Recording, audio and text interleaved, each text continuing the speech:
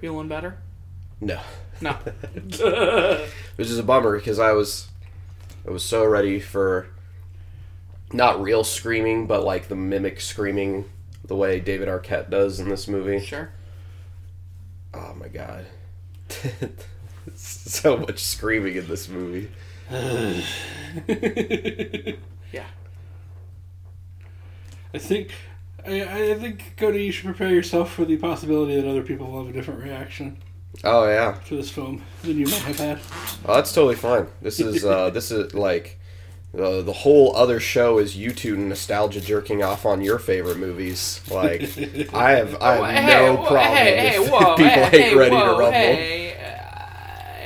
It's mutual masturbation, not jerking off. Okay, fair. Everybody's got their hand in the pot, so to speak. And we don't know which pot it is because it's dark. That's why it's not gay. Yes, see? Could be my own. I don't know. It's communistic to help a brother out, You don't know if it's your own hand jerking yourself off. Because it's dark. Because it's dark. And your hand's already jerking something off. It might, See? it might as well I be think you you or may someone have else. leprosy. Oh, no. I'm going to say it. Oh, God. Has that been Do these I- symptoms all week? Do I have leprosy? Man, if anybody was going to have leprosy, it's going to be Oliver Platt by the end of this movie getting kicked in the balls like 1,000 times. I don't think you get leprosy from being kicked in the balls. No, you don't get leprosy. certain. What's her name? The aunt from Sabrina says something about hope your pud falls off in the toilet. Were Yeah. you looking for an inexpensive caveman? Is that what you were just doing? I was looking to see if some books I own had value on the resale market. Oh, okay. And I found out that some of them aren't available anywhere on the resale market, which might mean that they have a lot of value. I don't know. Hey. Nice. And I realized that we're recording now. Oh yeah. So is it a name your price thing? I don't know. Nice. It's from the short-lived Marvel Margaret Weiss Games RPG.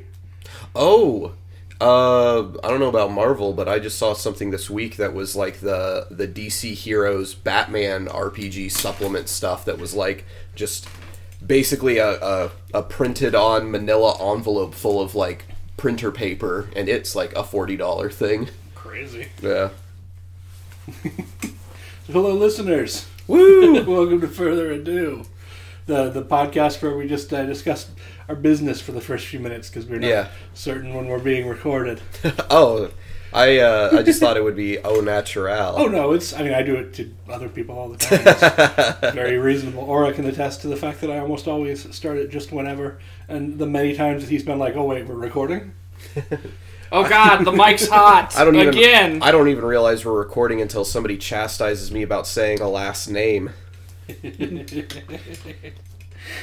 Anyway, I'm Josh. With me is Aura and Cody. Hello. This is Cody's voice this week.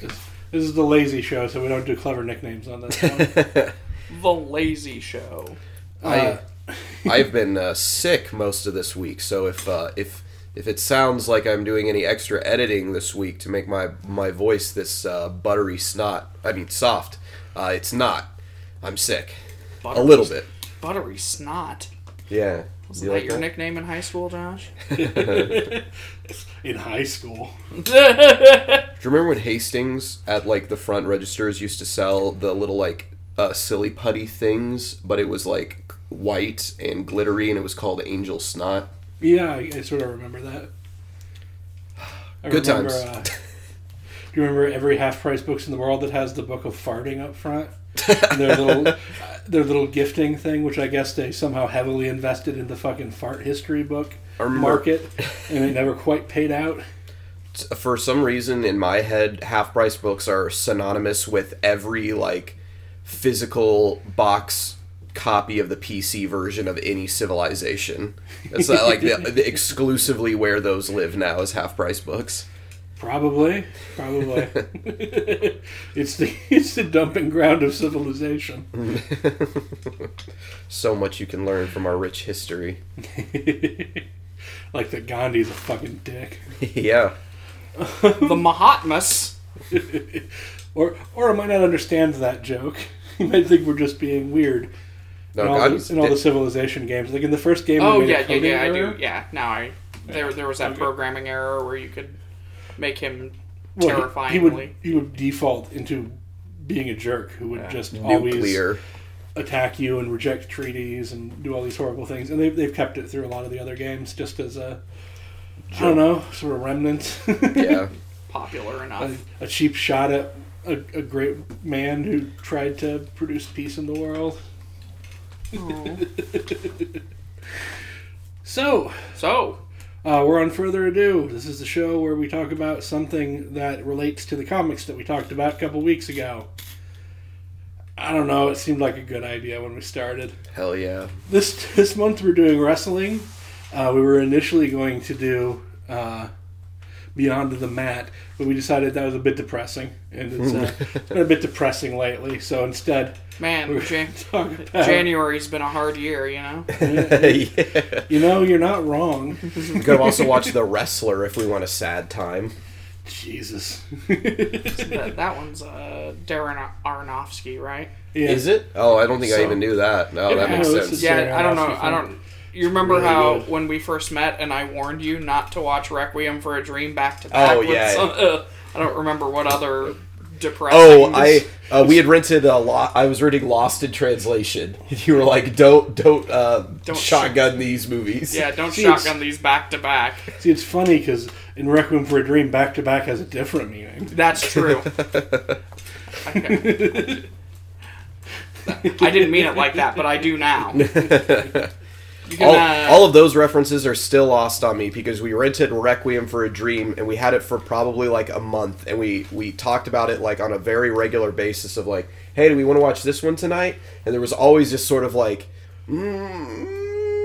nah, not exactly. I haven't actually watched it either, but I know the reference because enough people made it around me that I was like, what's this fucking thing mean? I have watched Requiem for a Dream a couple of different ways. I saw it in the theater actually, which was leaving that theater. You just look around at your friends and you're like, oh, Everybody's shell-shocked. So I just feel Denny's, like, I feel like junkie movies hit better in your 20s. yeah. Yeah, I'm old now, and I don't want to watch a bunch of people being... I get constantly reminded of the grim specter of death. I don't need films to do that. That's true. yeah. I want David Lynch interrogating a monkey. I saw Train Spotting just because it was referenced in the first Scott Pilgrim book, and I felt like I needed clarification. Trainspotting is great, actually. Yeah. I bought it and the sequel, and I haven't watched the sequel yet, even though I know it's not really a junkie movie from what I understand. Yeah, I just also haven't because- seen the sequel.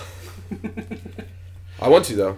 I'm still going to watch Requiem for a Dream at some point in time. The book of Trainspotting is even more depressing. Oh. Is it? Yes. Well, yeah, There's that's one of those books where you have to, like, read out the awful phonetic spelling of, like, junky Irish people, right? Yeah. Oh, God. There's also a great scene where Renton,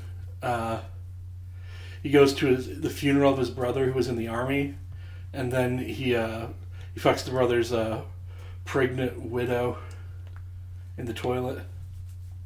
Good on you. Good on ya. Yeah, it's great. it's a real uplifting book. Speaking of downer films, Ready to Rumble. So, No, not wait, downer wait. films. Not a downer. No, wait. Bad transition. No, wait.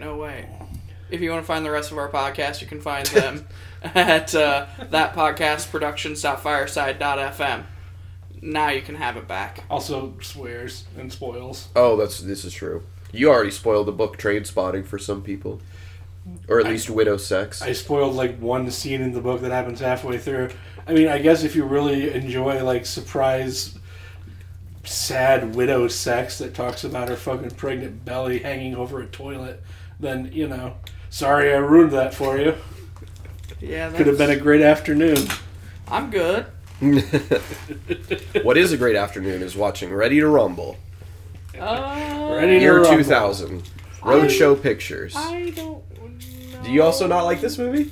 We'll talk about it. All right. Well, This was a pick that we came to actually during the episode last time. Yes. Because They watched the mentioned it, and I sausage was like- get made. I had seen this once before. Didn't care for it. I watched it again continue to not care for it, but that's okay. We can watch movies that we don't care for. This is true. We watched Freddy Got Fingered.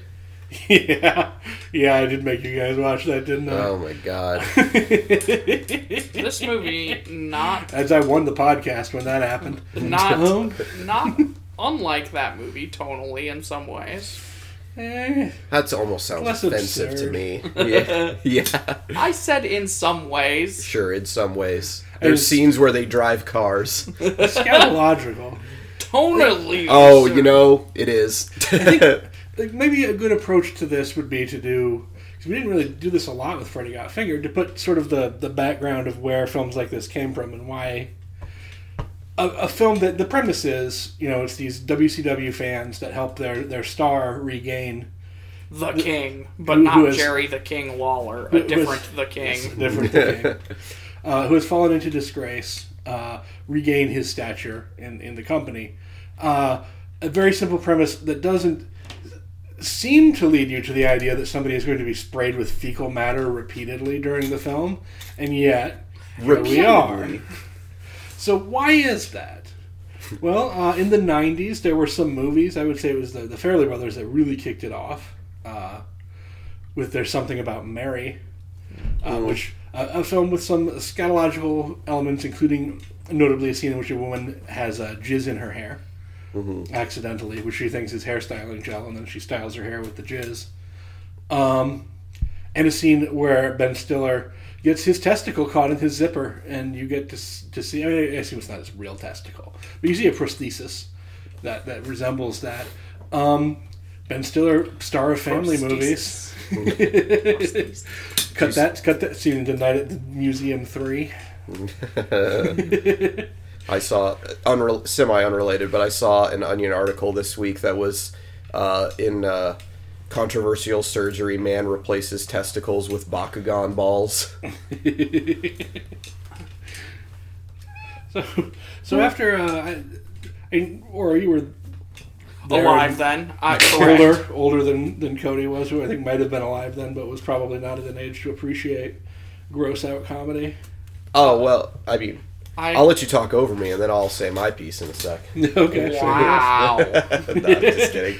I mean, that's how the podcast goes, right? That's Right, just yeah. the format.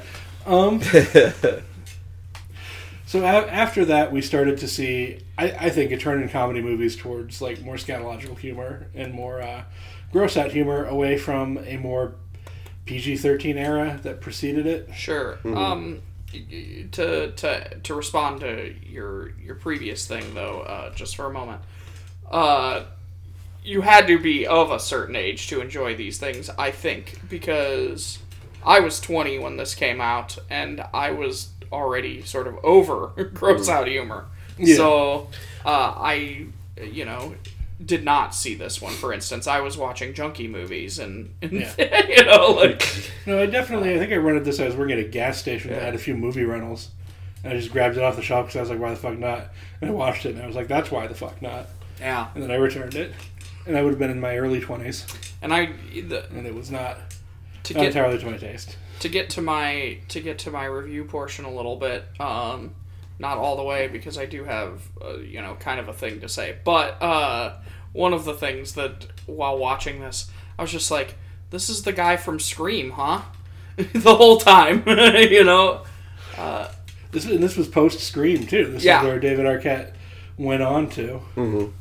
This was 2000, this was his and great Scream reward. was 97, I believe. But if you want to think about fucked up things in the casting, Rose McGowan is in this movie as the sort of the female lead. I would say the female lead, in that she's the female character who gets lines more than even though she's the kind Nitro of a villain. girl? Yeah. Oh, okay. Yeah, I was about to say. You're right. She definitely has, like, I feel like all the females get, like a handful of lines, a page's worth. Like, there's the girls that work at the fast food place as well, but they vanish for like 99% of this film. Yeah. And Rose McGowan's character actually has scenes and interactions with characters. Rose McGowan, famous as part of one of the initiators of the Me Too thing, outing people who were sexual predators in Hollywood. So one thing that's fun to think about is that she might have had to engage in horrific acts in order to secure a place in Ready to Rumble. Ugh. I'm just saying it's not worth it sometimes. Horrific acts in order to get involved in this horrific movie. I'm just kidding. It's not horrific. Well, what I think is just interesting is that, like, I understand it is an adolescent. It's a very physical comedy. But you guys mentioned the scatological element. I mean, yes, there is a scene, like, their profession is they're, like, sewage people, basically. They clean out porta potties. And there is one scene where their truck is turned over, and I guess they're near the truck a lot. Like, the truck exists almost just as a background joke, but I definitely don't think of this movie as, like, poop humor. It isn't just that, but it's so heavy in the first, because they get rid of the truck about, like, 20 minutes in after the first turn. Yeah, the truck is out of the movie by the time, like, I would say the conflict emerges. Yeah.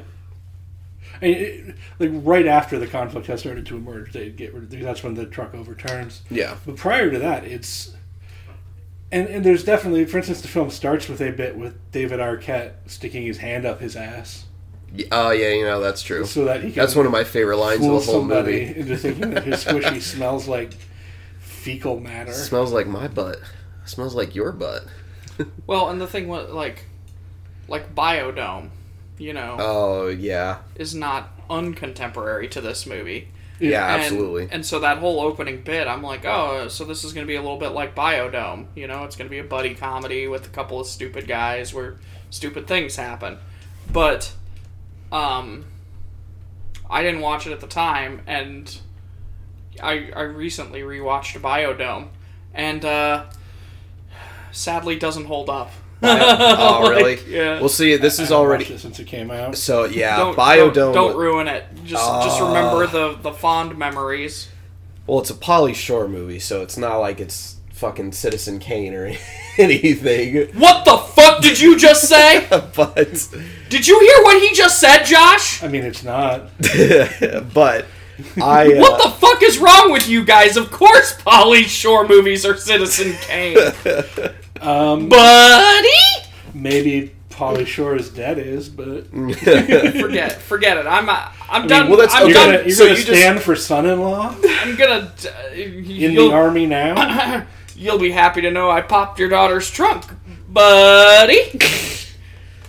Yeah, and it was nice to see Tiffany Amber Thiessen in her unmentionables, but otherwise, more akin for me would be. Forget it. Hey, Max, no, it's we're not. The Hang on, Tower no, of stop. Cheesa. Yes, well done. I was worried that we would be attacking Cody's favorite thing, and it appears that Aura's the one that I'm not going to do anything. I'm going to swing a mace at you motherfuckers, and whatever I hit. Is it Scott Conn in Biodome? Is he? Who's the other guy? One of the Baldwins. Yeah, it's like Adam. But I don't remember which Baldwin. Oh! William, I think. Billy Baldwin. Billy Baldwin. Okay. It's Scott Caan in this one, which... it's David Arquette and Scott Caan are the... A year before he got... James Caan. Wonder if he went Ocean's to the 11. Yeah. And that's a different Affleck. I don't know if we mentioned Affleck or not. In my head, I was thinking about that, because they're the brothers in that. But whatever. You just, jumped 3 spaces, buddy. I did. I mean, in my head, I was already there. That's what it's like to have ADD. Was there an Affleck in this one? Was Casey? No, not at all. I watched the Ocean's movies, a lot. And so, Scott Conn and Casey Affleck as the two brothers are, one of my favorite bits in all of those movies. Oh, okay. And so, in my head, Scott Conn is always synonymous, as, that character. Buddy. Jeez. So, okay, but we mentioned a slew of Pauly Shore movies, and Biodome and a bunch of other stuff, and you love Freddy Got Fingered, Josh. Yeah, I do. So everybody I feel like has their movie where there's no... This is where Cody is about to swoop in for his defense of this turd, Josh. There's no, Watch out for it. reason why you might, enjoy things. To me, it seems more like a like one of those. This is a movie made by people who grew up on like the early Adam Sandler movies, or saw that and were like, "Oh, we could do something like this too." I should make clear that when I say it's scatological, because I thought it would be read, but I guess I don't know if it has been. That doesn't mean it's bad. No. Something About Mary is a very funny movie, and I enjoy plenty of very scatological films. Like I like Kevin Smith quite a lot, and there's always, I don't think quite as much of an element of that in his films, but there's some. So he made a film with a shit demon in it. That's true. That's very true. I don't a lot of think talking that in that movie. When I say the film is scatological, I just meant it to place in a historical context, not to denigrate it. Yeah, but you don't like this movie. I don't care for this movie. Right. Which I thought you would like this, because to me this is like the quintessential wrestling fan movie. To me this is Fanboys, but for WW. Yeah, I didn't like Fanboys either. Well, really? Oh, man, I'm just swinging missing with these ones. This I don't like fans. Is the thing. Well, and this felt like this movie, more than any other we've watched recently, felt like mental illness on screen in some ways too. Like, wow. And you're gonna have to fucking pull out the fucking like.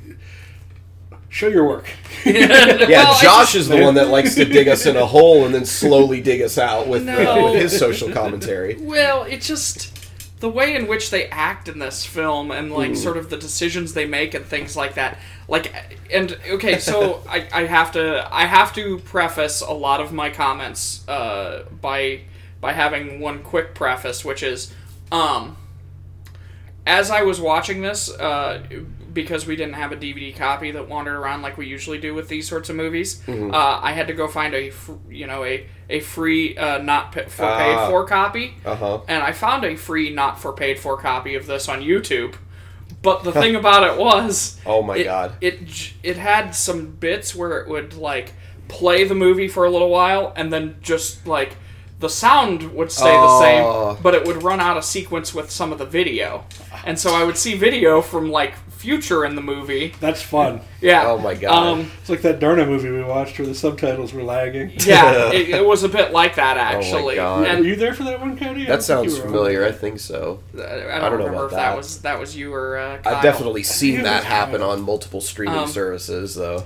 So Amazon does that a lot, because they have a lot on there that they clearly don't give a fuck about. And then the movie would catch back up, so I'd see the, and so it kept running out of sequence like this. Eventually, so much so that my brain couldn't handle it anymore, and I just went to the point where I just listened to the audio track and typed a paper in the other window. So I didn't have a ton of the visuals. You took a movie with a ton of screaming in it and watched basically the Alvin and the Chipmunks version of it. I'm going to go ahead and say that this is a movie that has a strong visual component. I could pretty much tell what was going on. No, you can tell what's going on, but I think that part of what's appealing of it is the visual of it. Yeah. And I would switch back to the other window every so often, but the problem was just that... So you have to take my comments with... Mostly what I was doing was I was hearing the movie more than watching it. Sure. So I think it might be good to walk through the plot just because and then I have one other comment basically, and that's all I have to say about this movie. Just because it's I would say this film falls into kind of that interesting semi-forgotten niche. Like, it didn't come out at a time where it could be overproduced on DVD so that you'd have a million copies in the back room. Right. But, we didn't have it have at enough work. of a cult following to I tried to track down something. a copy last night, and we didn't have it. I do think it's interesting, though, that we watched this movie the week after for our other show that we did, Assault of the Killer Bimbos. Because on that one, we talk about the same thing. That movie is a really simplistic plot that gets recycled a bunch, done badly. This movie reminds me of the same thing. Oh, like, you pit it pretty quickly, what's going on, the conflict, and then it's like, boom, A to B, pepper in jokes. Yeah. And the reason that one is more available, I think, has more to do with Charles Band being fairly good at maintaining a library, even of films that he probably... I mean, he keeps Cemetery high in print, and he didn't like that fucking movie, as no one in this world did. I challenge you to find a human being that enjoyed the experience of Are you watching previewing Cemetery next High. week's show already? Sure. Look, it's a rough It's a rough month in terms of movies that we're all having to watch here. God, I will fucking attest to that. In Holy some, shit. in some And cases, Caveman some of coming us, up it was too. a rough afternoon. Yeah. Did you watch both of them the same afternoon? I did. I Oh. did watch them back to back on days though. I can't didn't do watch them any in of the our same day. up all night movies back to back at all. That feels like podcast suicide to me.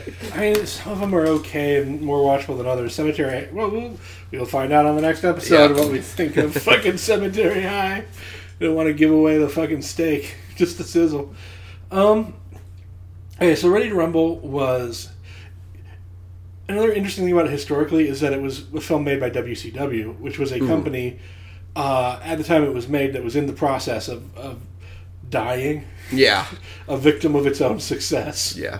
Another thing that I think is interesting, and I mean, there's all the actual wrestlers too that clearly go on to bigger stardom or at least Yeah. continued careers. Yeah.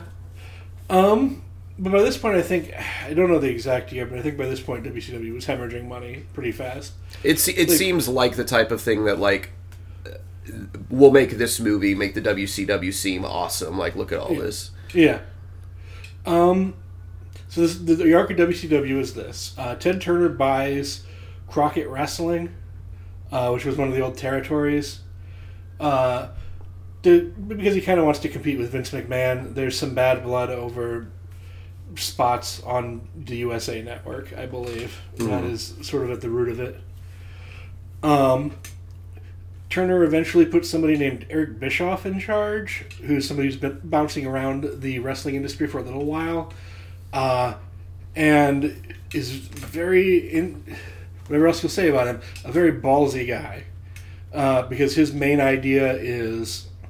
There's a fun story that Eric Bischoff tells where he goes into Ted Turner's office and Ted Turner's like, "Why aren't we making any money at this?" And he's like, "Well, why don't you give us enough money to do a show a Thursday night show that competes with Raw?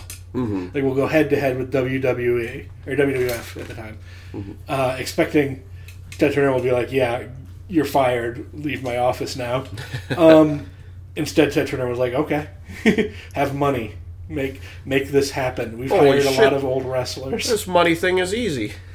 And so that's what Eric Bischoff did. With a very large checkbook that Ted Turner had, he hired away a lot of the golden era superstars and some of the what's the new blood, I think, is the generation after, the Bret Hart, and he hired away Diesel and he hired away two people that proved to be very important. Diesel, a.k.a. Kevin Nash, and Razor Ramon, a.k.a. Scott Hall. And then he happened upon this angle where he presented them as though they were still working for WWF and were infiltrating the WCW. Mm-hmm. Although he didn't say it because he couldn't legally say that. It was understood if you weren't a fucking idiot. And the angle started to get a bit of attention. And then it went critical when Hulk Hogan, who had been brought into the company a while back to, I don't know, I think he mostly just fought the fucking, the Dungeon of Darkness or whatever the fuck that shit was, where he had to wrestle the Yeti. Not kidding. He wrestled a Yeti, which was actually a dude wrapped in bandages. It sounds awesome, but I also loved this movie, so... Yeah. Fair enough. So Hulk Hogan turned heel, which was something that he'd never really done in WWF, except backstage, and in which he was pretty consistently working heel, and became Hollywood Hulk Hogan, and teamed up with Hall and Nash to be the New World Order, and this became the hottest fucking angle in wrestling. Wow. Or you were in high school at the time, as was I. Fucking everyone had those NWO shirts for a while. That is correct. Mm-hmm. All the fucking stinky teenage boys in gym class were airing their reeky pits with the NWO logo on them. Mm-hmm. I mean, the equivalent now would be tap-out shirts, right? Yeah.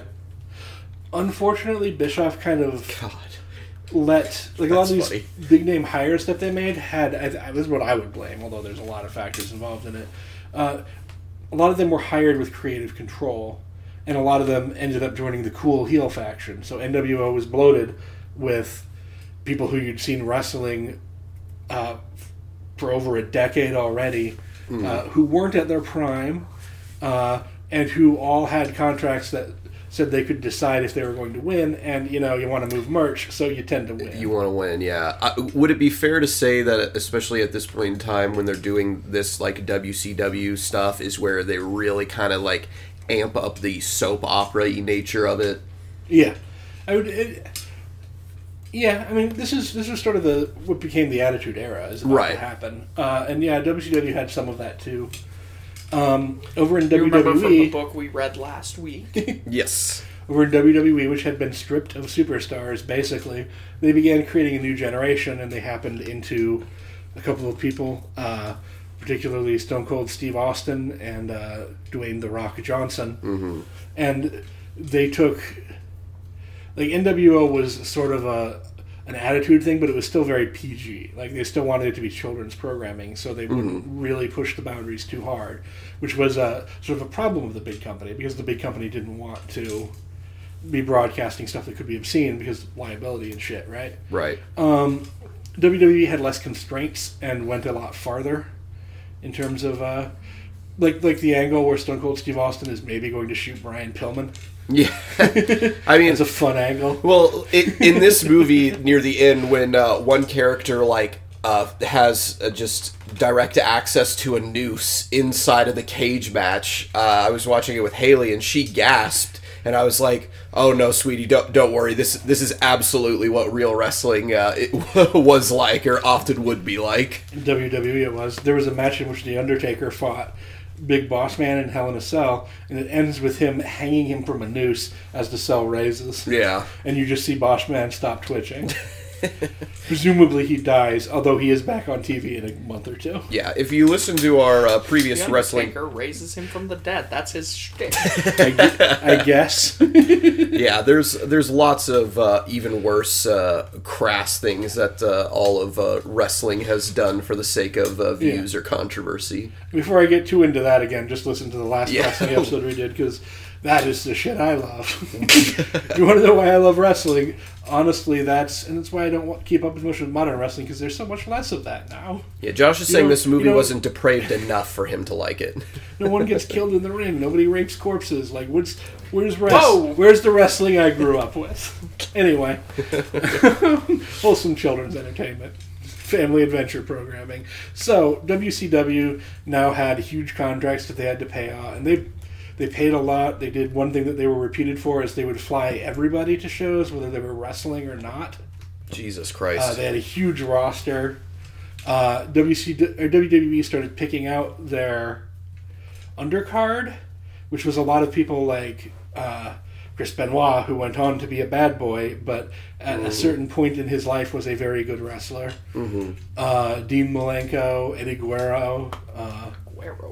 Even Steve Austin had been a WCW person. As one of the Hollywood Blondes, I believe, was a WCW angle before getting picked out to WWF, where he would be first the Ringmaster, who was a circus wrestler, before becoming Stone Cold Steve Austin, because he was fucking sick of dumb gimmicks. Probably not the right career. Yep. So WCW was left with a depleted undercard, a bunch of old men who couldn't work for shit, and really huge salaries, and diminishing pay-per-view returns. And that was sort of the era this movie was made in, like with the company trying really desperately to find a way to make it work again. Around this time, they also hired a guy named Vince Russo, who had been a writer for the WWE during the Attitude Era. Is a very controversial figure as well as Eric Bischoff. And I mentioned both of those people because there's a character in this who you can have an argument over whether he's supposed to be Eric Bischoff or Vince Russo. Yeah, is that the I always forget his name, but Cypher? Yeah. Cypher. It's Joey Pants. Joey Pantolino. I love seeing him. You're just like, okay, bad guy, easy. Yep. Thank you for coming to Josh's TED Talk. Joey Pants. Anyway. So this Do you want to do more?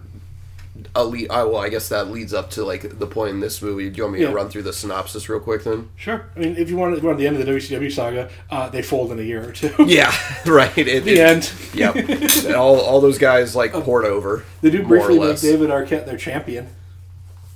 Really? That was a Vince Russo thing. Did you not know that? No. He appeared to promote this movie. That makes sense. He was in this big like 4-way match, and he ended up like accidentally pinning somebody, so he became the WCW World Champion. That's hilarious. He had I think like a 2-month title run where he kept barely escaping getting the shit kicked out of him by like Goldust and Diamond Dallas Page. Oh my god, that's great though.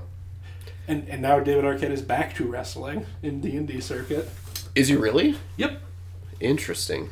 What else is he doing with his time? Yeah. I've heard he's gotten a lot better. Scream 6 will come out someday. And to his credit, he always very publicly said that he never wanted WCW to put a belt on him, that he thought it was a bad idea. That he talked to creative repeatedly and said, look, this isn't good. Not good. I like wrestling. I'm in these movies and I want to be on the show because I love wrestling. Mm-hmm. Don't make me the champion. It will look stupid. Mm-hmm. And they did it anyway because Vince Russo is a weird freak. Oh man, talk about the liberal use of freak as an insult in this movie. It reminded me of exactly 2000. Yeah. So a pre 9/11 world was different. Yeah, God. That is actually very astute. Very astute in terms of this movie. Simpler woes and worries about if your favorite wrestler gets dethroned. Have a lot of time on your hands. All right, so this film, we've got Gordy and oh man, I can't even think of Scott Kahn's character's name or who they are. Is it just Scott? I don't know. Gordy is the one whose name they end up shouting Sean. Like all the time. Okay, Sean. So both of these guys are layabouts in their what I presume late 20s. They're slackers. This was the early slacker movie era. It opens with mid slacker movie era, maybe. With the two of them giving a their own version of a TED Talk about wrestling to a group of 8-year-olds outside of a convenience store, where then the clerk is an asshole and throws the kids bikes. So we get a cool David Arquette dream sequence where Macho Man Randy Savage and who's the other guy in the opening scene? There's somebody else that helps him, that steps in, but it's two other like wasn't Sting, was it? No, because Sting's not till the very, very end. Is it another old guy? I think so. Man. Oh, well. Another wrestler. Yeah. Another wrestleman? Another wrestleman of notoriety, of name. They wrestle, and it's fun. Makes you think of Bonesaw from like the Spider-Man movie. That's all. And it's all a dream. Gordy's character has extremely aggressive police family that want him to join the police force, pointing guns at them literally all the time. I do want to quickly interject one thing about the thing about Macho Man is that he's one of the only sort of older superstars that's in it, if I recall. Mm. I mean, most of the rest of them are WCW homegrown talent, which is sort of indicative of that era when they were no longer like they had all these big names that they still had to pay for. Mm-hmm. But they weren't using them. Yeah, it's the other person. It's not Hulk Hogan. It's not somebody like that also large, but it's still Mr. Perfect or something, or someone of that caliber. Good God, we could probably look it up, but it's all right. There's a lot of names in this movie. Also, I find the cop family that's constantly telling Gordy that he needs to become a cop. I find that weird because usually when you do that beat in a movie, it's because a guy is like unemployed and his family is like, you have to get a job and make something of yourself. Like Freddy Got Fingered, right? Right. He's employed in this. He's not a good job necessarily. They have the socially job. Necessary one. It's like his mom, dad, and sister are all cops. So I guess the sister a recent new cop as well because they talk about your sister shot her first perp today. But that was a chillingly dismissive line.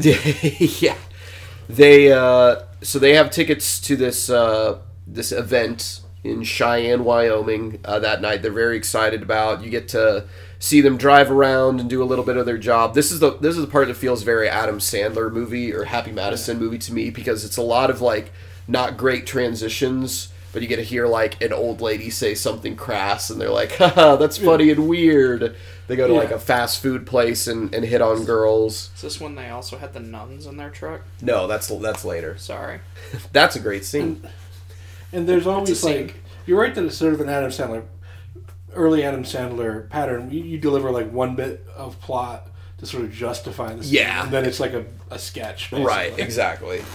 And so we should mention, I don't know that we said explicitly, they're sanitation engineers. They suck the shit from porta potties. Yeah, we talked about it earlier. But so right before they're about to go, though, they're doing one last cleanup, and Scott Cod needs to go to the bathroom, and he turns to his friend. He's like, "Don't do it. Friends don't do it to friends." He's like, "I don't know what you're talking about." And he tells them, if you do it, the King is their favorite wrestler, who's like the fake character created for this movie, who's like the undisputed WCW champion at this point in time. And he's like, if you do it, the King will get hurt. And he's like, I'm not going to do it. And what he is referring to is sticking the suction hose in the back of the porta potty in use and pulling your butt through the bottom of the seat. So he does it, of course, and it's funny, blah, blah, blah, whatever. Or, arguably funny. But the sake is, the point of the purpose is to jinx their favorite wrestler. So they get there and... I want to say about the suction thing, I did read a story by Chuck Palahniuk that had a similar premise but ended a little differently. Yeah, I feel like something would end up tearing in that scenario. Prolapse. It's called prolapse. Yeah. Makes me think of the Always Sunny in Philadelphia, where they're like, Matt, can an asshole tear in half like tissue paper, bitch? So they go to the show, and obviously, since he is the famous, he's the undisputed champion, and his whole gimmick is nobility and royalty stuff, which arguably is one of the lamer gimmicks of anybody else in the movie. Yeah. In fairness, there have been a million wrestling things, right? And there still are. Right now, WWE has a King Corbin gimmick, I think, unless they've gotten rid of it in the last few weeks. Yeah.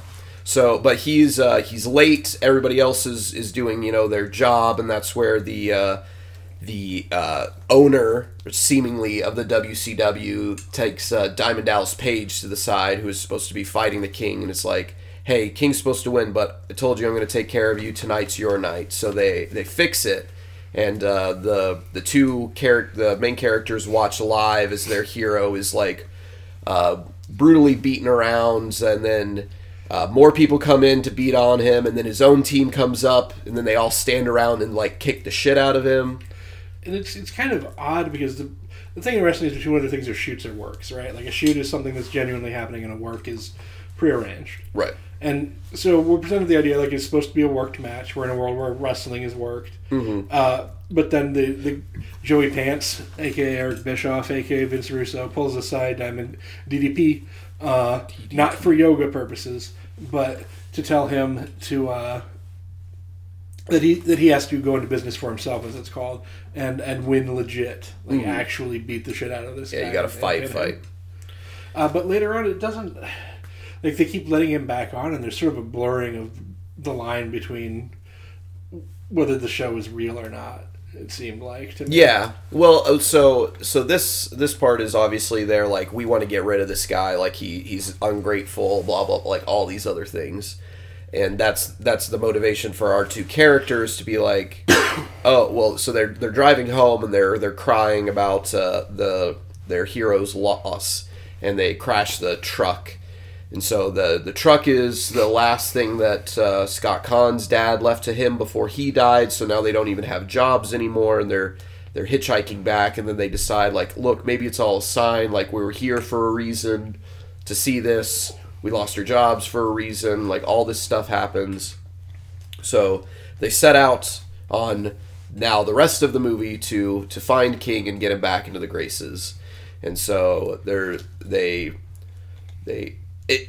at this point, I feel like it changes because, like I said earlier, the transitions don't really like make sense. Like it's clearly just like we're putting humor in, but they do a pretty good job, I would say, of setting up like his ex-wife and his legitimate, or it's like his first son. They find and Well, they have a good thread to chase as opposed to the beginning where they spend a lot of time just sort of creating world and expositing, and also padding in jokes. Right.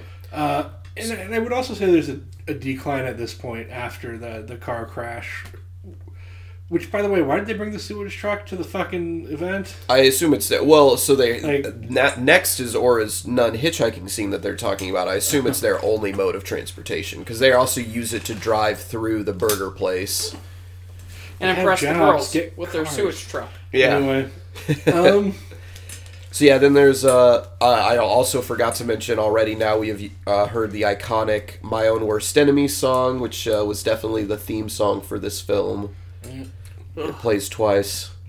Then you get to hear a group of nuns sing "Running with the Devil" by Van Halen. That's kind of fun. And then when it gets out, it smelled like farts in there, but it turned out it wasn't Gordy or Sean, so it was the nuns. Oh my god! I guess this is worth taking a minute of screen time to establish. Did you just forget about the scatological stuff? Is that because I think I did. I watched it last. There's a lot less. Like you don't actually see fucking like in the spraying scene. You see shit on human faces. Yeah, like it's 8 Crazy Nights type shit. Yeah, I'm not fond of that.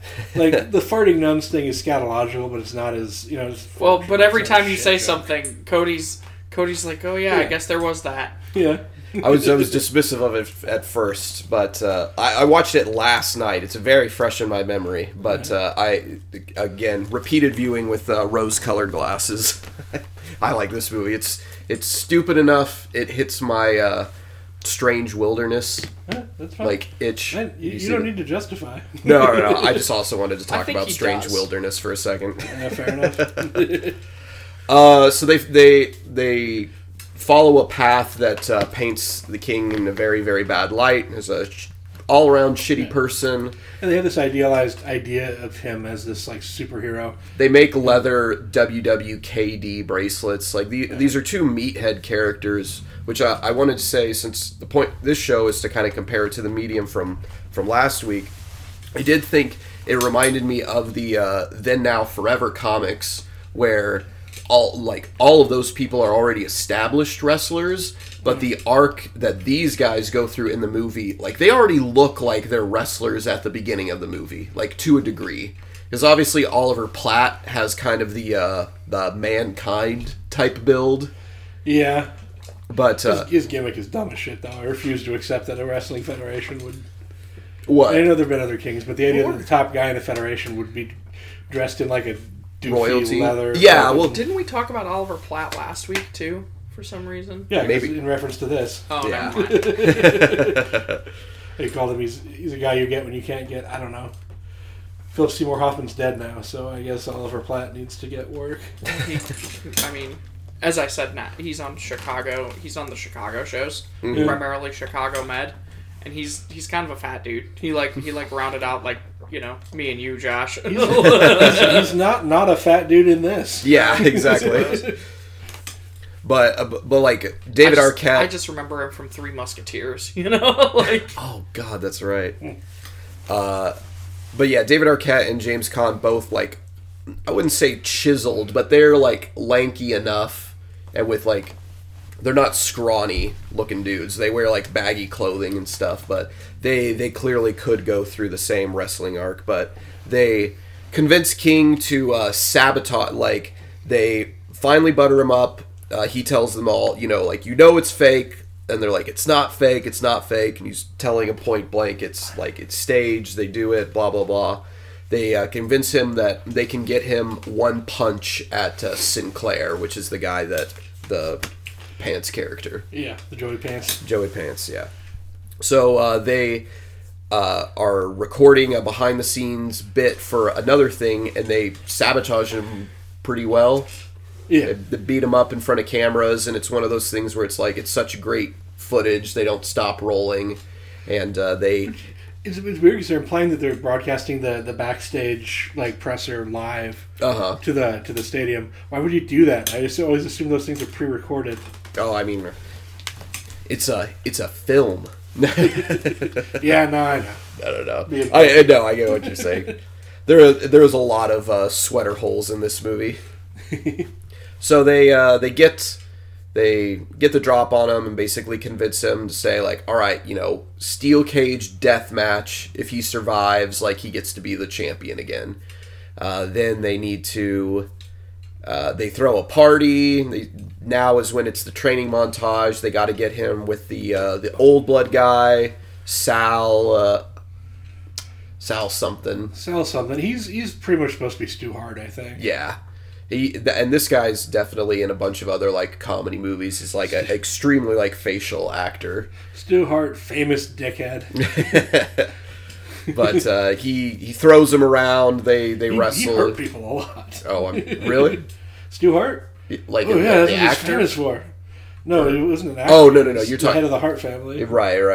The like, character he's modeled after. Yeah. Yeah, okay. So, now we're basically in, like, the last third of the movie. It's the last of the training montage. One of the Nitro girls, or, like, maybe for, like, real boxing, a number girl, if you will, seems to, quote-unquote, fall for David Arquette's character, but she is just a plant from Sinclair to find out more information. He gets a little disheartened by this, but eventually his dad comes to pick him up while they're recruiting Jimmy King's posse. And so then he, for seemingly no reason at this point, is finally like, all right, I give up. Like, I'm going to do what my parents, like, tell me to do. And they start the wrestling match, and it's the cage match, and lots of stuff happens, and then he shows up with a... It's a classic WCW match because it's like a triple tier cage. Yeah. And that was a big thing WCW was known for, were these really elaborate gimmick matches. I think the one that people make fun of the most is the Viagra on a pole match. But they did have multi-layer. They had one that Cactus Jack participated in. It was an electric chair match. Wherein they electrocuted Abdullah the Butcher in the middle of the fucking ring. Yeah, they Not always for love... real. Yeah, well, they love doing those, like, sparks and, like, electrified fence bits and things like that. War Games was a thing with multiple rings and shit that I don't get. Yeah, this was the point where Haley was like, so I don't understand the purpose of a cage match. And that's why I was like, okay, well, this is literally all just for the sake of building, like, drama and tension. The idea that they can't escape, or that they're now suddenly unsafe because they're locked in there with a madman, and there's no ref. There's a ref inside the ring with them, right? It depends on the kind of cage match. Like, there's different stipulations. Like, the classic WWE Hell in a Cell is, I believe, no DQ. Yeah. But you're still, it ends with a count out or with an escape. Uh-huh. Most cage matches are just a generic cage match would be all wrestling rules apply, but there's also this cage. Mm-hmm. And maybe there's a stipulation where you can climb out. It's no Or money go in through the the bank, door. that's for sure.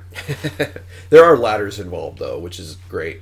I feel like any chairs are cool, but getting hit in the face with a ladder. Cage matches shouldn't have ladders. A three-tiered Climb one. the cage. Fair. not Oliver Platt's Mankind body. Yeah, no, Oliver Platt ain't climbing no fucking Wait. cage. Oliver Platt's stunt double can climb a cage. There are a couple of really, really good like face shots where it looks like he really is taking some of these stunts. Yeah. But definitely not. I would probably argue. Maybe Diamond Dallas Page and Goldberg and some of those other guys are probably taking their real stunts, because why not? Possibly. And we didn't even mention there's minor subplots involving Sting and Goldberg being asked to join with the King after one of his many refusals to fight. Yeah. There are several times where he's like, you need to get back on top, and he's like, nope, I'm going to run away. Yep. There's one of my problems with the movies. They hit that beat a bit too often for my taste. He goes, like, back home to apologize to, like, his wife and his son, and he's like, I'm gonna make right, I'm gonna do right. And the final act of the movie for the, like, cage match has every classic stereotype of, like a WW surprise. Like, holy shit, his son is actually one of the people, and he's like, come on, son, is like, don't do this to me, and it's all just a ploy to attack him further. Gordy comes back when you think he's out. The thing with the son is poorly set up, and I want to dislike it, but there's something in the interaction between Oliver Platt and this fucking goofy kid that got Yeah. to play this kid that is actually really fun. So I will say that is one of the little bit in the ring between them is one of the high points of the film for me. His braces crack me up. I'm gonna get that boy a damn good dentist. They have a good chemistry between each other, and it's a fun moment. I don't even know why I like that moment. But I do. Yeah, it's a very specific moment out of this movie of lots of specific like bits and jokes and things. Do you want women Sometimes I ripping like that off in a movie. outfits to reveal bikinis? This movie has that a lot. Do you like people getting hit in the nuts? This movie's got that a lot. Do you like... Oh, another interesting thing, I think we've given the synopsis for it. Did we even mention Rose McGowan's character? We talked about the Nitro girl Okay. that Sinclair plants. She Sorry, I'm memory. Going No, with you're my good. Age. But yeah, Gordy has sex with her. Yeah, loses his virginity. Or maybe just beats her up. Like, it's not clear. Yeah, I do like the implication that they're actual physical blows landing. He actually... And here's an example of comedy in this film that doesn't work for me. Like, Rose McGowan jumps on top of him and rips off her shirt, and he screams, "Foreign object," and hits her. Because I guess he's too much of a man-child to understand what breasts are. The joke just doesn't... Like, it's... Again, mental illness on screen. Yeah, It makes him seem like he's a fucking... Like he has Down syndrome or something. Yeah. Instead of just being... And that's a... When you have these dumb character movies, you have to walk that line very carefully. Like, see Dumb and Dumber. And Yeah. sometimes some of the bits like that, you're just like, no, he's actually, like, developmentally... there's a problem. It's an example of like when you're trying to use stupid humor to come off like as a double entendre innuendo, but it's not in a smart way like Arrested Development or It's Always Sunny in Philadelphia or something like that, where like how wrong they are and how like firm they believe it and won't back down from it is part of the joke. This is just him screaming and being stupid. And it feels like a bit that's pitched at like, I gotta punch up the script with some jokes. Someone's like, oh, he's using your tits, and he's like, "Foreign objects." And in a just a joke context, you're like, okay, it's funny that he's using this wrestling terminology. But like when you put it into a story, it just makes him like perplexingly troubled, like concerningly. You're like, this man-child is about to have sex. Like, this is about to be exploitative. Well, I don't think we ever officially said what happens at the end, but they win. Yeah, surprise, surprise. They win, and they all shocking. get to... Yeah, they win, and they're all part of Jimmy King's new crew, and it's a happy ending. And they go back to the gas station and have their wrestling friends beat up a clerk. Haley was like, "Ooh, which so I that assume guy means just they walking all- around like that all the time, huh?" Which I assume means they all go to jail. Because they've just assaulted a man. So the end of the film is like fucking David Arquette's family pulls up and they all fucking go to jail. Nah, I used to Right? work overnight at a gas station. It's pretty much anarchy. Is it legal? You can just beat up a fucking guy at the... Depends on how well your CCTV is running. Okay. Was there any bits at all besides the father-son moment?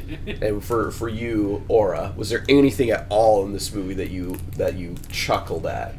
Oh, I chuckled at plenty. I just... I don't want to give the impression that this was a joyless watch. It wasn't. No, dumb. it wasn't was terrible. It Yeah. was, compared to a certain other movie that we're going to talk to in a week, it was very... I would say Yeah, it oh was my much god. easier. There's sometimes where watching the other shows or the movies for the other show feels like pulling teeth. Yeah.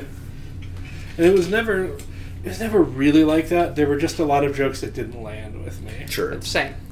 Sure. But I liked the interaction between James Caan's son, the son of the guy from The Godfather, who was in this movie, and the nerdier chick from the, because he has a crush on the cheerleadery chick that works at this fast food place, but like there's also a nerdier girl who's into wrestling, and that's the true arc is he needs to discover blah blah blah blah. That he blah, loves her. which they do in about 3 minutes. of Yeah, screen she time. takes him into the trailer. Yeah. You don't get to see her for the rest of the movie. She's not there. He goes in the trailer with him, then comes out and they're wrapped together in a blanket and they're naked. Yeah. I guess they were fucking. They were up to the devil's business. They have decent chemistry. And they should have given it some fucking time, because their conversations are like that actress is kind of funnily awkward in a sort of what's her name? You're thinking of the there were no utensils at medieval time, so there are no utensils Janine at medieval. Garofalo? Oh no. Oh, really? I would remember that one for sure. She was on the Daily Show a bit. She was on Flight of the Conchords. Oh, Kristen Schaal. Kristen Schaal. She reminded me of Kristen Schaal in sort of the awkwardness, but not as over the top. But Yeah, like she's sort of built a that career on that character. Kristen Schaal has. Yeah. This was sort of an earlier, less extreme version of that sort of halting nerd girl. Yeah. Who's secretly super hot. Mm-hmm. For sure. And Kristen Schaal often gets rid of the secretly super hot part and is just a nerd girl. Yeah. Which is the fun, despite the fact that she is, in fact, super hot. Interesting. I'll probe on that later. Oh my. What about you? Cody just wants to hear it's not all bad news. I'm just trying to keep this show going. We're at an hour, so we can wrap it up whenever. Well, like I said, my opinion was colored by the medium by which I was partaking in it. So, seeing things out of sequence, did not help. But there, like Josh knows, there are certain movie tropes now that like I can't sort of engage with, and one of those things is like these, son's disappointing father sort of thing. Oh. Like whenever this comes on screen, I have to like shut it down for a little while and be like, I'll come back to this later. So this was another one of those movies where heavy. Yeah, I was like, throughout. Well, even though it's not a heavy movie, but heavy, that, yeah, But it had a resonance that it didn't really mean to have. Exactly. Yeah. So that plot, I was like, okay, maybe that'll like go by the wayside, or maybe it'll just be a thing they'll follow up on at the end. But they just kept hitting the beat, and I was, it's like, oh, like this is interminable. But having said that, I mean, it's got slapstick. It had some funny bits. It's another gross out film, and I feel the same way about it ultimately that I felt sort of about Freddy Got Fingered, which is sure. I watched it now because Ready to Rumble was another one of those movies that just missed. I didn't even though. I don't know if this was the same era you were doing this, Josh, but for me, like, I was at the theater every Friday night, to see whatever movie came out that week, and so I would, sometimes it would be Friday and Saturday where I'd watch, 2 movies for that week. So during this era, I've seen a lot of the movies, just by virtue of it came out, so I will plunk down my $5 and I will see that. Right. I was watching videos a lot more in this time. It was, depending on exactly when in 2000 it was out, I might have been working for movie theaters, but when I lived in San Francisco and I was working at movie theaters, I mostly went to indie movies. And I missed a lot of, I never saw any of the Mission Impossible movies, because I just decided I didn't want to see them, because I would rather watch Croupier. Well, I had a or a screening of Breathless. I had a bad experience at the Indie Theater in Omaha, wherein I went to a Rocky Horror showing and had no idea about the whole deal. You and a lot of people have that unfortunate first encounter. And I didn't realize it was a thing until I was, and I'm like, this is irritating me. See, I was actually the same way. No one told you? You just showed up for it? Yeah. Wow. The first time I watched Rocky Horror was a friend's like mom was way more into the idea of it, so they were going to host a party for it, and people were supposed to dress up. Well, nobody dressed up except for the mom of the party, and the mom printed off the scripts and had all of the things like the spoons and the toast and the newspapers and the stuff that you're supposed to have. And it was like, I've never seen the movie at all, and so it's so frustrating when you're like, I want to know what the plot of this movie is. I don't want to know what these stupid fucking extra jokes you're adding on top of stuff is. So yeah, I hated that movie for a really long time. I love it now, though. one of my favorite musicals. I was involved a lot in theater in Omaha, and I think you were involved in theater as well, but maybe in a different environment. And in Omaha, there were a lot of people that were into Rocky Horror there. Yeah. There's one guy in particular definitely explained what was. I've never been to a show of Rocky Horror with a cast production or anything. I've only ever watched it on Oh, really? Blu-ray, and not with any of the stuff on it, because fuck that stuff. I don't want somebody's script of what's fucking. It's a movie. It's sequel. So you haven't been to a Rocky Horror showing where they throw things or where they don't care. Dated someone who was in one once. Oh, so you're talking about like the film showing where they do so, because they don't do that for like a theatrical. Or not a theatrical, but like a live theater thing. No, there was an audience participation showing that I went to at what's the name of that? Why can't I think of the theater on Dundee? Dundee, thank you. On the Dundee Theater, like they were doing the whole thing, and I was just like, okay, this is a party I was not invited to. That's how I felt. Me and a friend went to see K-State when their college theater did it, and they had not the same movie stuff, but when you bought your ticket, you got a little gift basket that had things in it that they would tell you, and like it was one where that would have prepared me a little better. Yeah, and I mean they were that theater was really cool because they had it specifically set up where it's like parts of the like auditorium seating were parts of the like scenery too, so they were like dancing all throughout the whole thing. But so that was different but fun experience. And there was this dude that I hung out with around the theater communities that I was hanging with. Ricker? Who was really into the Rocky Horror, and that's how I think I first really heard about it. Sure. Fun fact about that guy, he's now like an IT libertarian with a daughter who's almost, I think she's in high school at this point, and he's a Mason. Life takes us weird fucking places. I don't like getting old, I remember Josh. going to dumb theater parties with that dude. Yeah, if I was just thinking, if I was gonna date myself when I'm in the theater stuff like you were talking about, carbon date, not like go out on a date with. By the way, Rocky Horror wasn't as big of a thing, but people were fucking obsessed with Repo the Genetic Opera. Really? Is that the new one? Ugh. No, I mean newish. I mean fucking. It's like it's like 15 years old now at this point, but Don't say that. Yeah, no, that movie's that shit ever.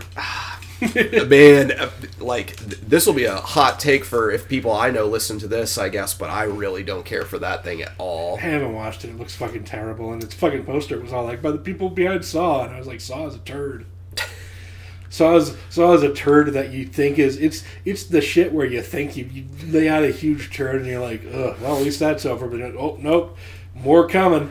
You just keep laying turds over and over. We were at Birds of Prey the other day, and there was another one coming. There was a Chris Saw Rock spiral. Chris Rock is from the Book of Saw. Yeah, we were, and Josh, like very audibly in the theater, said, "Oh God, another one."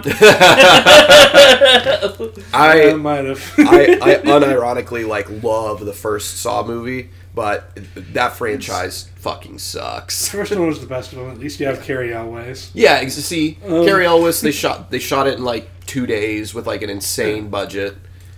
I felt it was. I know the first one's a little predictable, but it has an interesting idea, and it keeps it simple. Exactly. And all the other ones, I've watched like 2, I think maybe 3, maybe 5. I have watched them all. I watched the last one. Oh. Fucking garbage movies. Yeah, they're gore porn. Do not care about that mythos. Well, the thing that started to really piss me off was like at the beginning, the whole point is that you might sacrifice something, but you could always win. You could always live. And then later, like, different people are building the traps and stuff like that, and they're just punishments. Like, there's no way to survive. It's like, what's the fucking moral here, then? Anything? No. I think what I said about it at the time when I saw it was I liked it better when it was called 7. Yeah. Yeah, right? Because 7 is the smarter version of that fucking movie. Yeah. And there's just the thing that bugs me the most is all the world building in it. Like it's Jigsaw, and it's Jigsaw's wife, and it's Jigsaw's fucking apprentice, and it's Jigsaw's dog walker, and it's Jigsaw's barber, and that's Jigsaw's gonna be fucking. I don't care. That's the connecting thread to the new Chris Rock movies. Jigsaw's barber. Jigsaw's barber named Spiral. Spoilers.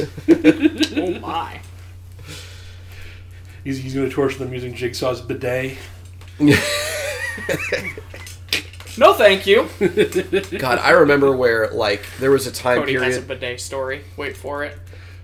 I don't have a bidet story. Oh, no, just go on. I have a bidet. I was proud salesperson for a bidet.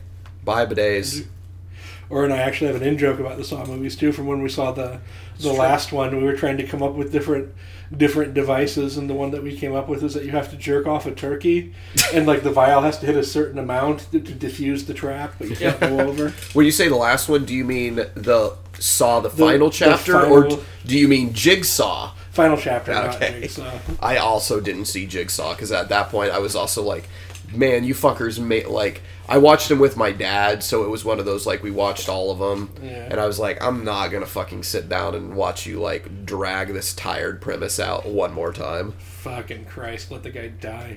I'm surprised they didn't do, like, a series of direct-to-video ones, you know? Yeah, like, they always had the seemed money. like the trajectory it was gonna go. I'm shocked after 2 it didn't go direct to video, to be honest. Like, and people like the Final Destination movies a lot more, but in my head, they're almost like two sides of the same type of coin. Like, there's a needless amount of those movies, just like there's a needless amount of Saw movies.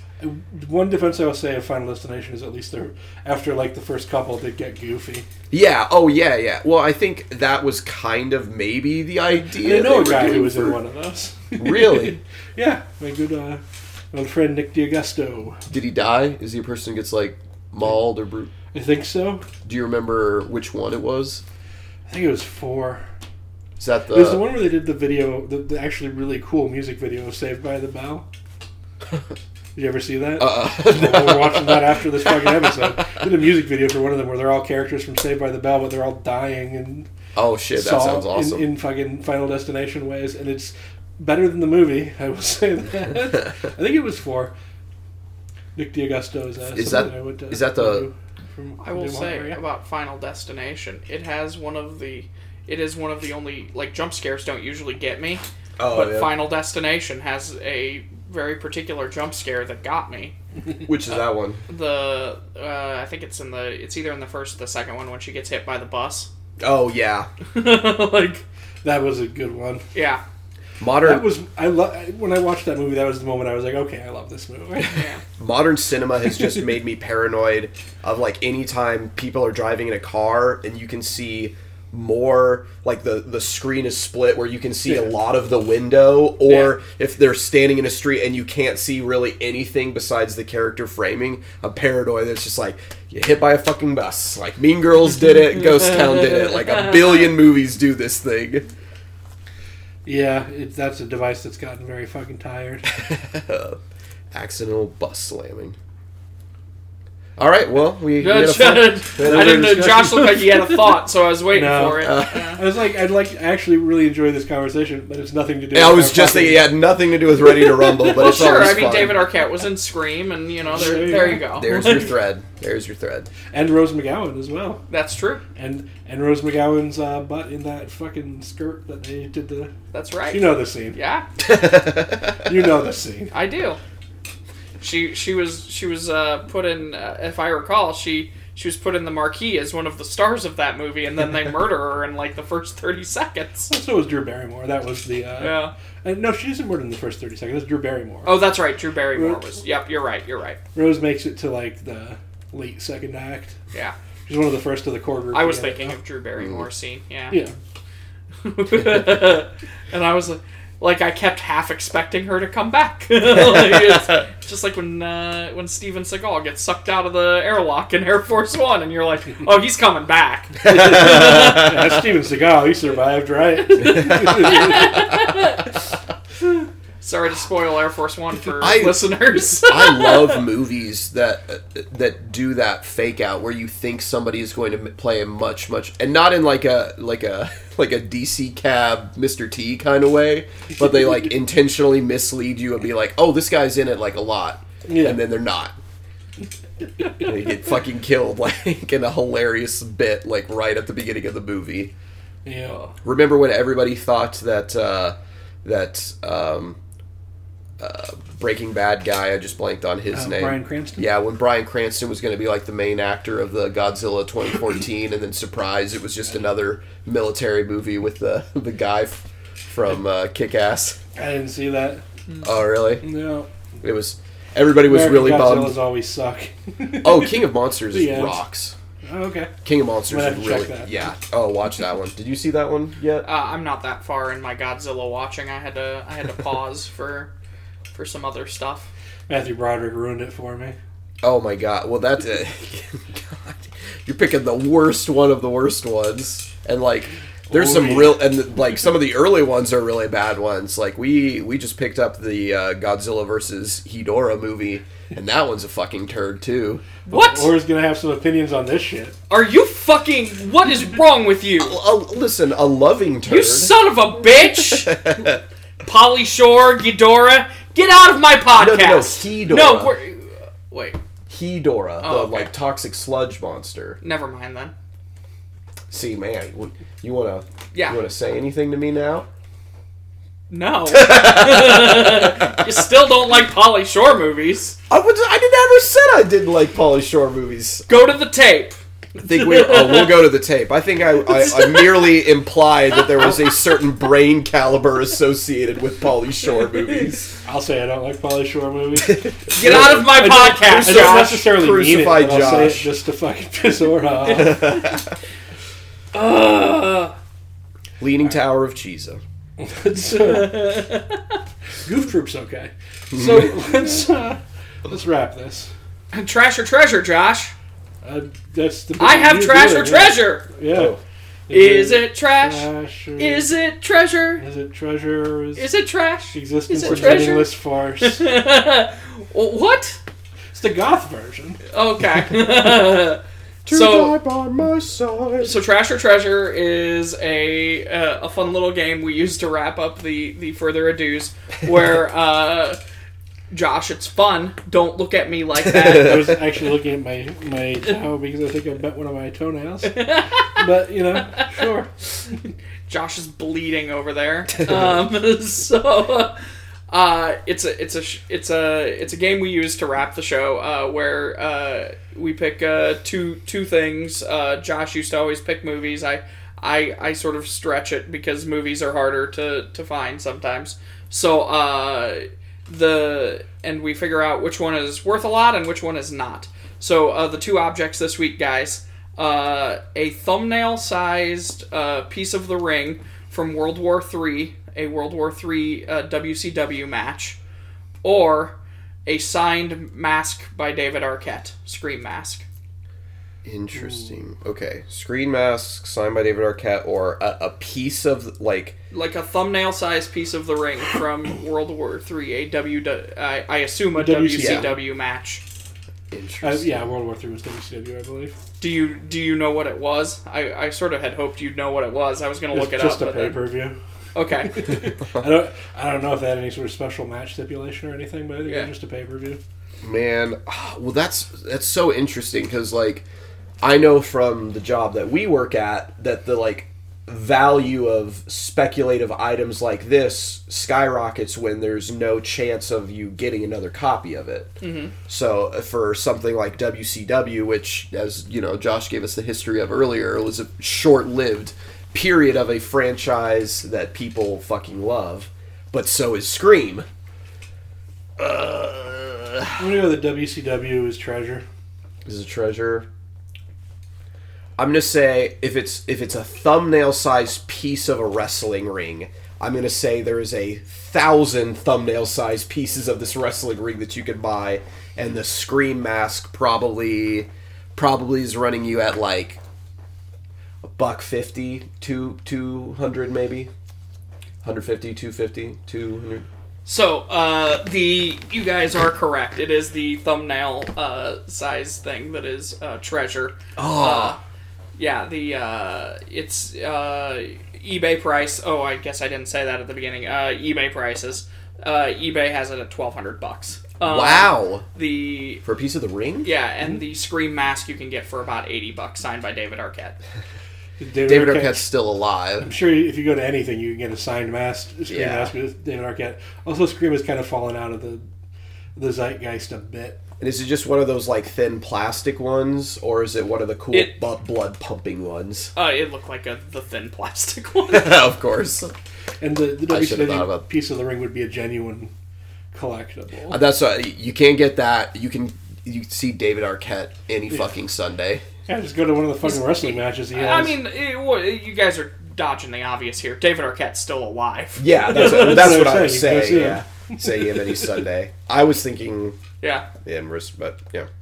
All right. It's all right. I mean, it's a trash or treasure. It's a good time. Yeah. Kyle was much better at this game than me, actually. So Like I said, you guys would each go on streaks. it's true. It was real streaky. So this has been a proud production of That Podcast Productions. You can find all of our podcasts at That Podcast, yes, that's right, thatpodcastproductions.fireside.fm. If you want to contact us via an email address, that.podcast.productions@gmail.com. If you want to find us on Facebook, you can find us at That Podcast Stays Up All Night Slumber Party. Ooh la la. What are the weird things that happen in the slumber party? I don't know. You'll have to go find out. share some more, if you're in that group. Dutch ovens. If you're in that group, share some more memes. This is the millennial stance. Meme post on our group. Wow. I think that'll be fun. Maybe not. Post whatever. Yeah, post it. I mean, we're happy to hear from you. So there's also a Instagram and a Twitter, which are primarily dormant at the moment. What's coming up in this? What's coming up in this show, Josh? Well, next week we're doing That Podcast Stays Up All Night, the only podcast with the chutzpah to take on the films of USA Up All Night. We're going to be doing Cemetery High, which we might have mentioned earlier in the episode if it hasn't all been cut out. It's this will be actually a really fun one. I think the one we did previously was Assault of the Killer Bimbos. These are sort of a pair of movies. And I think that was a really fun episode, and I think Cemetery is going to be a really fun episode as well. I will not be sober for the viewing or recording of that episode. Yeah. Fair enough. Hear, hear. After that, we're going to give you a That Podcast We'll Never Do, where we do 2 comics. And we're feeling like a heist, or I guess maybe a thoughtful, sad examination of what happens after a heist, because we're doing Stray Bullets and Criminal. Yeah. Heist. Yeah. It'll be fun. It will be fun. It will be. Anything else we need to do? You need to I'll talk about the logo. I have that ready actually. Since we have missed it a few times. By we I mean me. But our logo was designed by Abby, and she is available for other work. If you like our logo, you can contact her at Instagram. Her tag is, or her handle is Rosari Art, ROZARIART, Rosari Art, and there's lots of wonderful illustrations you can see there. And you should contact her, because she did a really great job on that logo, and she is a lovely person. Very, very, very lovely person. Do we want to plug our sister podcast either? Oh, now yeah, that they're official? we actually should. Girls Talk Comics. It is not a podcast about the band Girl Talk, as you might think, but in Not this fact, time. frequent That Podcast guests, Jessica. Whoops. Oh man, you almost pulled a Cody. Contest little winner, something for you to put a Jessica. little bleep in. Contest winner Jessica, and what was a prostitution expert, Aaron? I don't She remember. she was on Angel. Yeah. Oh, that is true. Although I think her first one was the Guardians one, which Yeah. is no longer up because it was part of the Yeah. old era. Purge. Yeah, The Purge. They do a show. They talk about comic books. It's a fairly short podcast too. So if you're Bite-sized dudes. If you hate this one, so if you look at the runtime on all of our podcasts every week and go, God damn it, like these we do. fucking dudes, then give them a check. It occurred to me that their whole show is as long as our cash. You know? Oh my god. Girls Talk Comics at girlstalkcomics.fireside.fm. Something to be said here about 3 men taking an hour to do what 2 women do in like 20 minutes. Yeah. All right. Now anything else? We do sketches on the other show. Yeah, we do. We fill out the time that way. If you listen to Up All Night, join the Up All Night slumber party. The slumber. That's I don't it. know. Watch old wrestling? Oh, you know Wrestling what? is fun. Well, we should just use this to plug shit from our week. I watched the Sonic movie. Did you? Wait, what? How was it? Well, how did you come across the Sonic film? It was Valentine's Day premiere, yeah. Oh. And me and Haley. Is it already out? Yes. Yeah. Oh, well, look, yay! And it's crushing the box office. It is currently the #1 all-time selling video game movie. Wow, beat Super Mario Brothers? It beat Super Mario Bros. Until the animated Josh. Super Mario Bros. comes It out. beat Postal? It beat the Wizard? Let me think of No, one the guy more. from The Wizard beat a much younger woman and then went to jail. Oh. Beat the Dwayne the Rock Don't make Johnson the Wizard sad Doom. for me. I love the Wizard. Did you not know that? I mean, you've mentioned it. I think pretty much whenever the Wizard comes So up, because then I tell you about how I had to have a power glove, and then you know, yeah. He was so bad. Oh, As Jim it turns Carrey. out. Jim Carrey has power gloves in the Sonic movie. Oh, does he? Yes, not like Nintendo brand, Wait, but how very did obvious. how did like, it beat Pixels? Wow. I will say the trailer for Sonic was a lot better than I was expecting. Which I saw before I saw Cats, so that might have warped my perception. It is exactly what you would expect. Like, if you've played any Sonic game recently, if you've watched any Sonic cartoon recently, it's cheeseball, like through and through. And the movie does a really good job of like that same cheeseball, but it's emotional or not emotional, but it's fun. Like, it feels good to watch it. Can I tell you how much people who love Sonic comic books love Sonic comic books Yeah. for a minute? Oh, Jesus. There's a thing. One of them was a particular... Like, there's one branch of it in particular that people really fucking attached to. Is it the current There were a IDW? few comics Oh, at well, once. Cody There's picked one up guy a who was collection nice at for the it. store Yeah. for semi inexpensively, and then ended up looking up the prices for those things. Some of the Archie comics, like the original Yeah. Sonic ones, no way you can get them other than just buying the original ones. Yeah, And in like shit condition, some of those books still are like $20 and $40. Yeah. But Crazy. but yeah, I had a blast. Cool. I loved it. But Haley accidentally got us. She ordered them weeks in advance, and instead of ordering us seats in the second from the back row, she ordered us seats second from the first row. So we were right in the middle of the swath of children attending this premiere. Aww.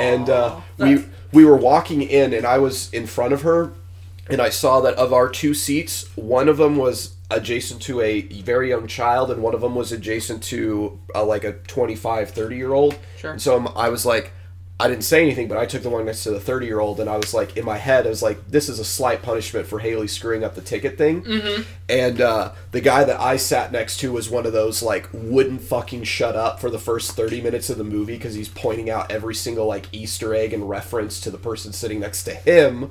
And Haley said the child that she sat next to was silent for the entire movie except for the post-credit scene where the child's mother said, "Who is that?" And the boy just goes, "That's Tails."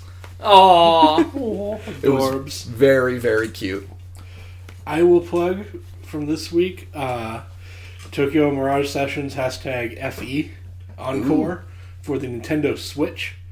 It's a game that came out for the Wii U and didn't get a lot of play because the Wii U was a fucking garbage machine that everyone disliked. But now some of the games from it are being ported to the Switch, which people actually have. It is by the Persona team, but it is a property using the world and characters of Fire Emblem. The premise is that you're in modern Tokyo, you're trying to become like superstars. Like there's a girl who wants to be an idol, and there's a guy who wants to be like a Kamen Rider type guy. Oh shit! Is this the singing game? It's Kinda? it's an RPG thing. The characters okay. sing, but it's an RPG. It plays a lot like Persona. I might be thinking of a different thing. Then. You might be thinking of the Dancing All Night. Yeah. Okay, never mind then. But yeah, so there's all these funny. characters who want to become stars of various kind, but there's also this alternate world where there are things called mirages that drain performa from humans. But when you go there, you can maybe find a Mirage that's like that's secretly a character from Fire Emblem that you can make your other self. So it's real fucking fun. Boy, so while you guys were talking, I was trying to think of something this week that because I did mostly grading this week and you applying listened for apparently jobs. to a really fucking awesome NPR piece. No, well, that was in the car in the parking lot here about single malt scotches, which Josh knows. A couple, what was it, 5 or 6 months back? I was like, all of my friends are Scotch guys. I should just be a Scotch guy now.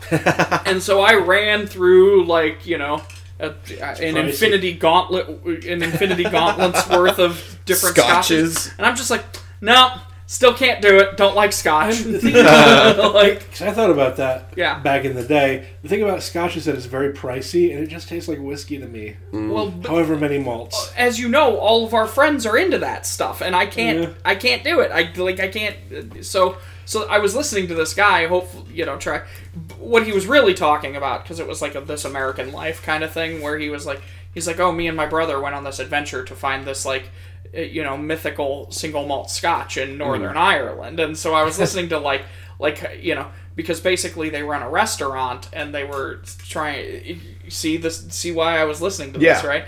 They were running this restaurant and they were like, oh, we should be the only place in the world that sells this Scotch because it's mythical, whatever, right? And they actually find it, but they can't export it because it's in Northern Ireland and they're trying to get it back to America, and there's no way to there's no mechanism for the regular person to do that unless you're a liquor distributor, basically, right? And so they're like, they put out this call on the internet, and this guy said, hey, I have a barrel of this stuff, you can have it if you can figure out how to get it in there. And I was like, okay, how did they get it in there? That's what I was listening to, was to listen to, how did they get it in there? Well, he skipped over that part of the story. And he's like, but we ended up with this, Scotch in our restaurant. But he's like, we felt real bad selling it because, it was basically gifted to us, and also we went on this adventure, and it feels like a brotherly thing. So they're like, and that's when you pulled up. So I was listening to that, but I was like, man, what did I watch this week? Because I mostly all I did, as far as things, was grading. And then me and Elizabeth we've been working our way through Star Trek: The Next Generation together. We're in the middle of season 4 at the moment, which I don't know if you guys saw the meme I posted on. I know the listeners didn't, but you guys, if you saw the meme where the Cupid episode, where Worf says, "With all due respect, sir, I am not a merry man," which is one of the funniest, Worf bits in all of the. That would be a good subtitle screenshot. Yeah, it was. And then I was like, I had one that I did from Macross 7, which I'm watching. Yeah. Where it's this woman in a motorcycle helmet saying, "All people who like music are cowards." And so, and then I'm watching a bunch of pre-code Hollywood movies right now. I'm working my way through that stuff. So I was like, what did I really enjoy this week that stood out to me? And the answer I came up with was the chicken Caesar wrap from Pickleman's. I do love Pickleman's. There we go. All right. That's the... It was a long way to go for that, but... I honestly really like the 3... We should do this... We do it more often on this podcast. Yeah, especially if the movie sucked or the subject matter sucked. We'll just at the end be like, hey, Cody, this is how our week went. It didn't suck. I'm not saying this one in particular. We review a lot of material on this show. Okay. Some of it does suck. Some of it does suck. Yeah, because often that's more interesting to talk about. Fair. All right. Yep. Cool deal. Bye-bye. Bye-bye. See you, kids.